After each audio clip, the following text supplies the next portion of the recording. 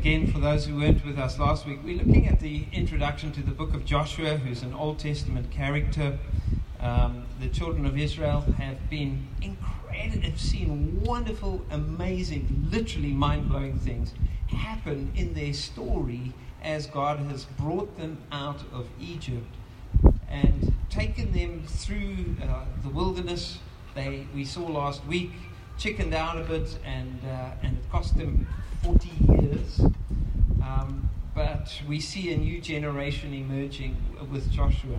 And so they receive a promise from the Lord in Joshua's life mission, and there's a promise that, as it were, is overarching over that mission, is that God will give him every place where he sets his foot. But there's a condition to that. He's got to go and set his foot there. He's got to be willing to go.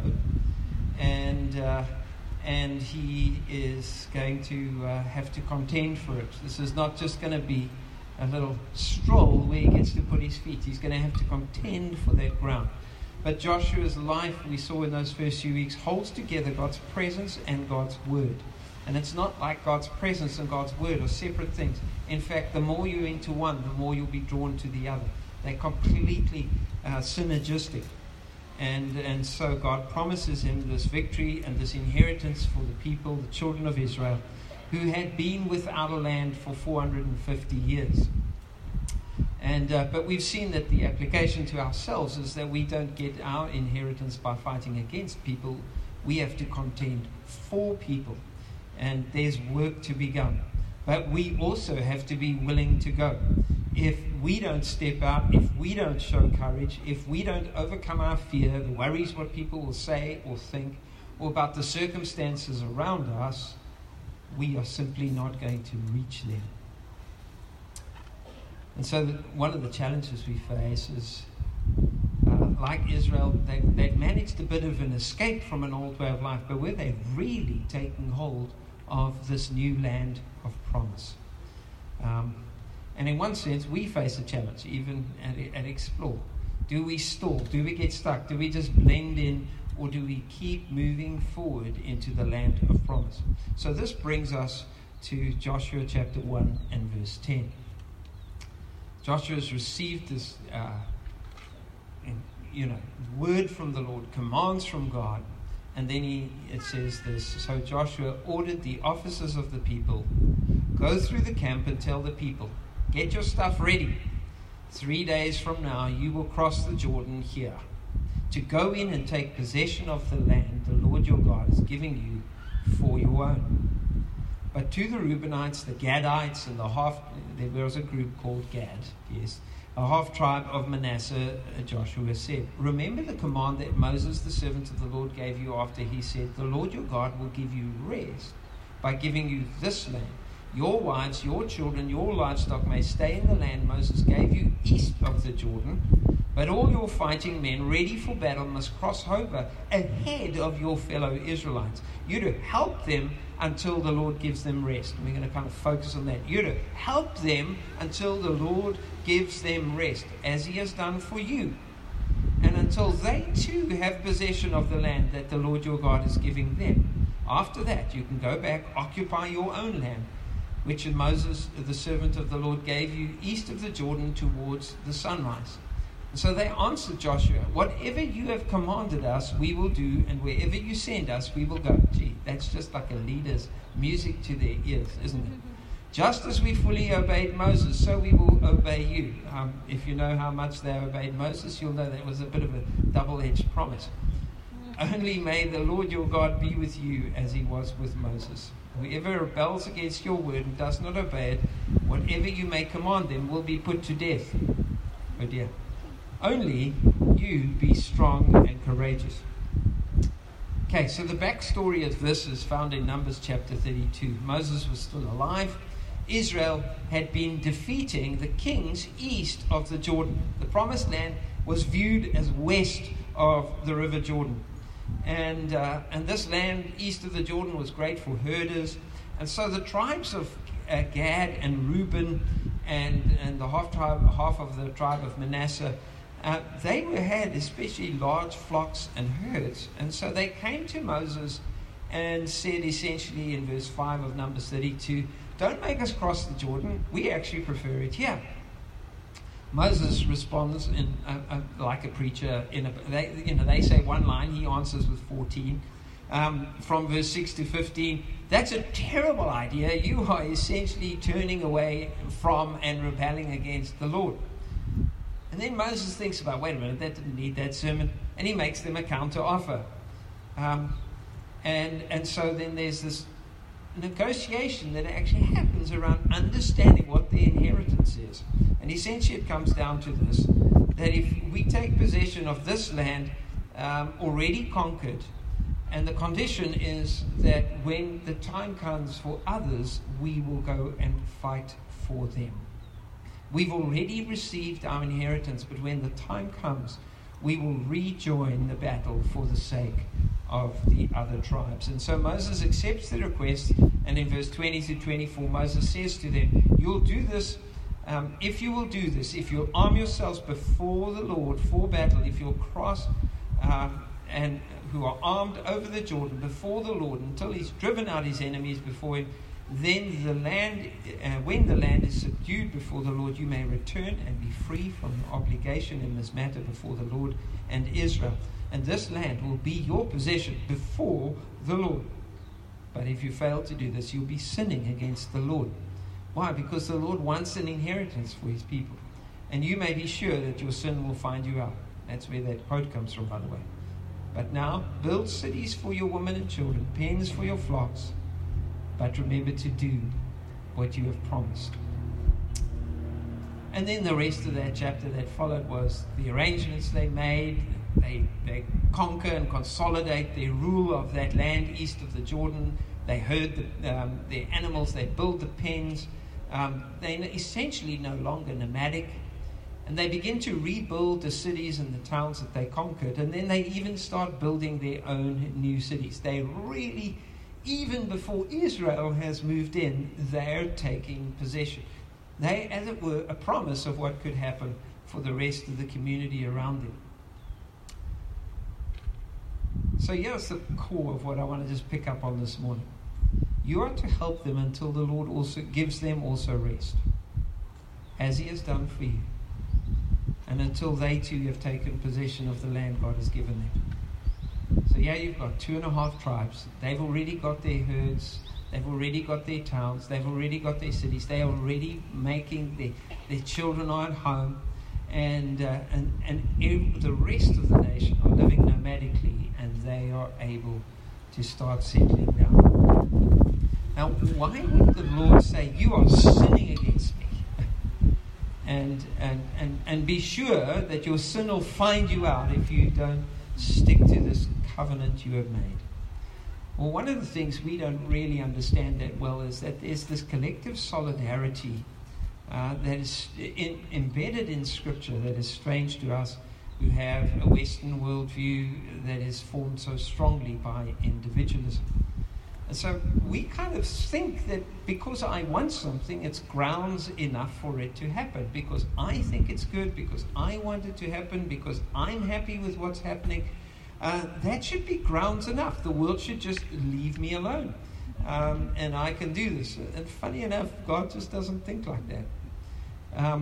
God is not okay just because you're okay. God is not okay just because I'm okay. God is the creator of the world, and he holds in kind of an ecosystem of interconnectedness so much more than you. Now, he holds the whole world in his hands, and you sang that as a kid and all the rest of it. And he holds you in his hands, and he holds the tiny little baby in his hands, and he holds the grandpa and the granny in his hands, and he holds, your mama and your papa in his hands. But you've got to remember that he holds them as part of the whole world, and it is an interconnected ecosystem of a world. Now this interconnectedness in Scripture has an ethical force. Now, we hear the words better together or something like that, Eendracht maak mag, or unity is strength, or whatever it is. But the old motto of our country, kind of recognizing that there is a pragmatic value to interdependence. Things work better when they work for everyone. Now, that is not always pragmatically true, especially for these nations. It would have been much nicer for their men not to go off to war and potentially lose people in battle. It would have been much nicer just to look after themselves. When we argue that pragmatically that we must stick together because it works better, you've got to recognize there's a limited value to that argument, because there definitely are times when it's easier and more beneficial to just be bloomin' selfish. So we've got to confront some of the stuff that's going on here. Sometimes things work better for me when they don't work better for others. And so in Scripture, this communal force, this shared solidarity, is not just pragmatism, it's ethics. It deals with what is fundamentally right and wrong. And so they cautioned, be sure your sin will find you out. Why? Because if you don't act in solidarity, you're actually violating something of the purpose of God for you and for your tribe. Now that sounds really heavy. There's a lovely story in 2 Samuel chapter 7 in which there are 4 men who suffer with leprosy, and they're starving outside the city of Samaria. They had been living off the leftovers. They were, as it were, the guys who went through the rubbish bins when everyone else had discarded their stuff. And so they lived on the margins of the city. But the city was now in a famine because of a siege. And the Assyrian army was surrounding them.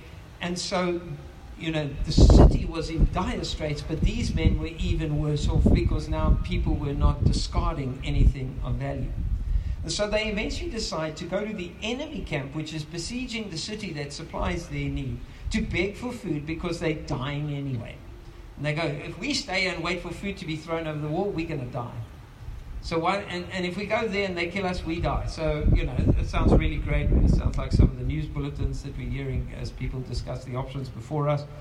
And what they discover, though, is that when they get to the enemy's camp, the entire camp is empty and all their provisions have been left behind. So, like literally food for tens of thousands of people is just scattered all over the place, because the Lord had caused the enemy to flee, because they thought they heard the sound of a massive attack.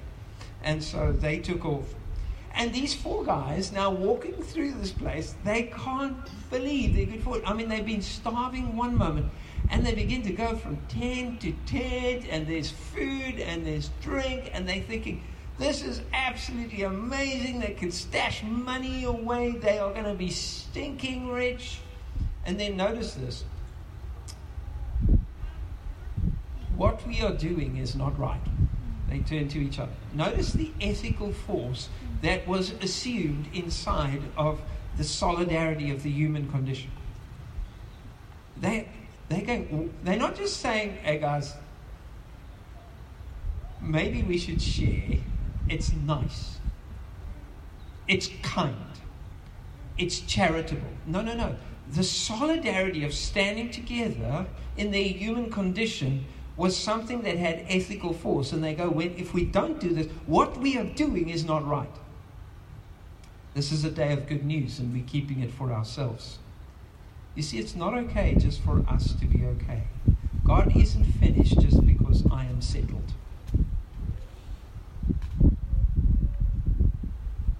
Maybe we need to pause there. It's not okay just for me to be okay. And God isn't finished just because you are settled. And I know that's unsettling. But it would be wrong not to face its implications. Not just inconvenient, but something deeply against the way you've been made, and what will give you peace when you go to sleep at night, and what will give you connection to the people around you, and what will manifest a kind of life that one day you will look at and say, I loved living that life. So guys, I'm going to wrap up by just pointing to two areas of application that we're going to have to learn to do simultaneously. And they're like two oars in a rowing boat. If you only paddle one, you'll just go around in circles. But if you learn to pull both together, you're going to make some progress. And the first oar that we see in the story is that of diversity. You see, these guys have to learn to live for the sake of people who are not in their tribe. They've got their tribe, they've got their homes, they've got their stuff sorted out, and they're going to have to live to contend for the sake of, go to war for people who are not in their tribe. They're going to have to make sacrifices, be ready for battle for the sake of those who are not in their tribe. And you know, one of the things that PBC has had a journey with in the last 6 or 7 years is that God is bringing together a people of diversity. Now, He's been doing this for 2,000 years at least. But we're not very good at this, and He's reminding us this is what is in His heart and in His agenda. And in the diversity journey, we have to work through things that are hard and challenging. We have to face stories that will break your heart. We have to work through repentance, forgiveness, putting wrongs right, making restitution, finding reconciliation, and a whole bunch of other stuff. But let me say this.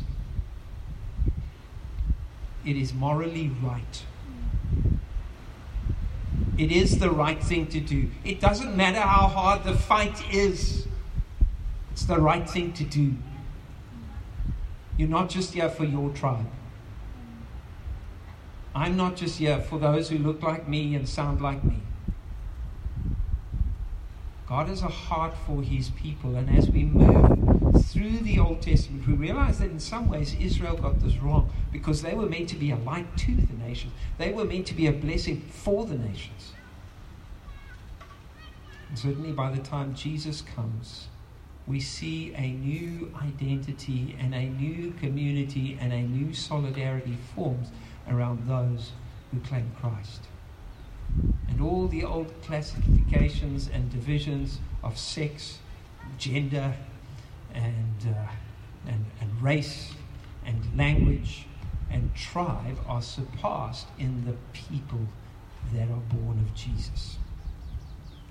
So turn to the person next to you and say, hey, our tribe is not closed.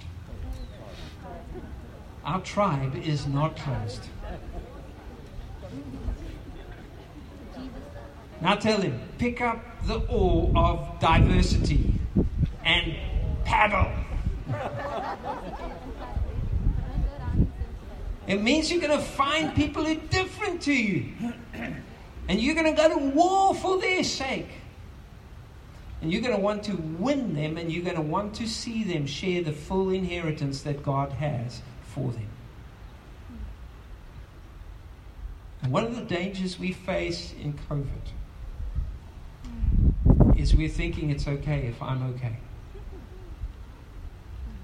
And we're going to have to recognize that there's a much bigger heart in the heart of God, and a much bigger ambition in the purpose of God, and a much greater vision on the horizon of God.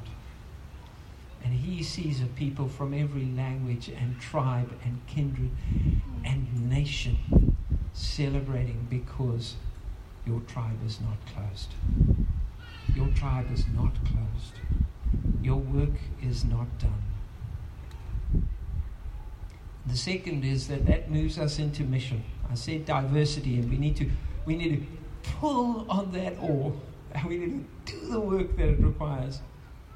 But there is this sharing, like those guys in 2 Samuel 7. This is a day of good news. We can't keep it to ourselves.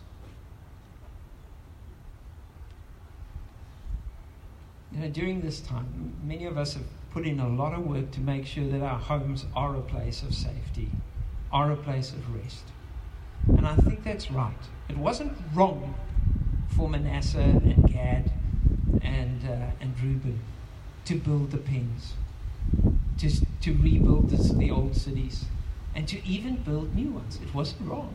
They had the opportunity to do that. But it would have been wrong if they hadn't embarked on the mission together with the rest of God's people. So mission calls us to make sure that other people can find rest in God's purposes too. There's a danger that we can settle and give up on our mission simply because we have settled in our community.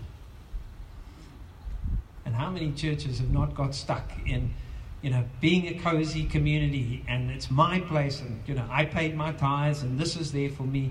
The vision that Jesus has for his church is that his church exists for the people who are not yet part of it, because that's his heart.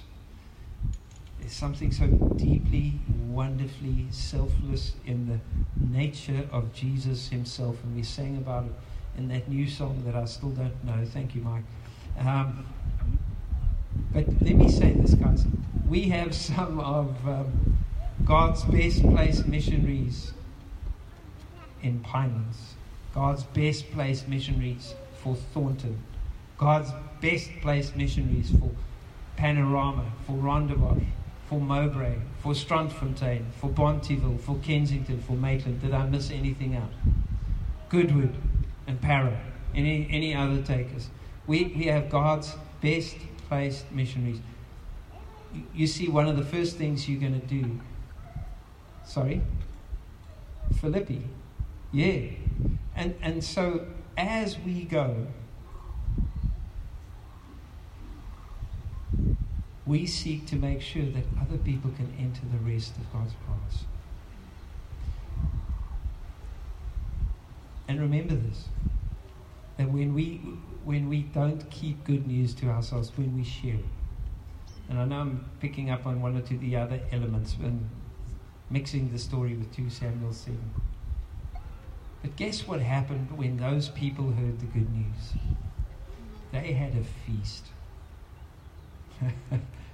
They had so much food that they ate and couldn't eat no more, and had to literally begin to store and pass on and share again the abundance of what had come in. When we head out with the good news of God, we're inviting people to a feast. We're inviting them to an abundance. We're inviting them to eat until they couldn't possibly eat anymore. And the feast often represented in the life of Jesus. For example, I sent it on the WhatsApp. Jesus turns water into wine for an ordinary wedding, and he gives them what in today's language would be 800 bottles of wine. Like what? 600 liters about. I mean, that's one serious party, isn't it? Now, I know you're Baptists and you're nervous, but you've got to just look at the mindset of Jesus when he starts becoming, often we think we're inviting Jesus in as the guest, and before long, Jesus is the host. Think of what happened in Zacchaeus' home. He comes in as a guest, and before long, he's the host, and he's making a proclamation over the whole household. Today, salvation has come to this house. Wouldn't that be wonderful? If you sense something in the person and the call of Jesus, and it was true of you too, today salvation has come to this household. Today salvation has come to this extended family. Today salvation has come to this community. Why? Because you've begun to feast on the person of Jesus. And one of the key things that he has done that has made that feast possible is he has dealt with the very sin that would find us out. He is the one who offered himself so that that sin would not see us condemned, but that his offering would see us forgiven and welcomed. Today, here's this guy, Zacchaeus, messed up his life. He was rejected by his own community. He lived in a small community of outcasts. He was a collaborator, enriching himself at the expense of his own people by working with an oppressive power. And Jesus could look at a life that had been messed up by bad decisions and say, today salvation has come to this house. And Jesus moves from being the guest to being the host. When he had died for our sins and been raised from the dead, he was walking with 2 people on the road, and they were kept from recognizing them until he sat down for supper with them and he began to break bread. And they recognized he moved from being the guest to being the host because he was the one who was breaking bread. And as he is the host, their eyes are opened. They say, he didn't just die for us, he's living again. And that is the good news that we get to share. And that is the wonderful thing that we get to open our lives to. And when we're inviting people to come to Jesus, we're inviting them to the banquet in which he's not the guest, but he becomes the host. And maybe today you're here and faith is not something you've thought about seriously for a long time. And maybe some of the believers around you have disappointed you, and I know that often I have so far fallen short of living truly selfish lives for the sake of those who do not yet know Jesus. You've probably got a valid point. You've probably got a valid concern that people don't match the measure of Jesus. And we would simply have to say to you as honestly as we could, guilty as charged.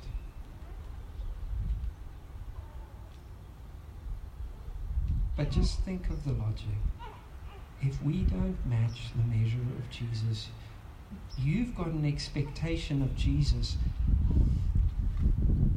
that you need to interrogate. You do think of him as amazing. You do think of him as outstanding. And you do think of him as deserving better followers than people like me. And I urge you to think again about the potential of what it would mean to let him become the host of the feast of your life.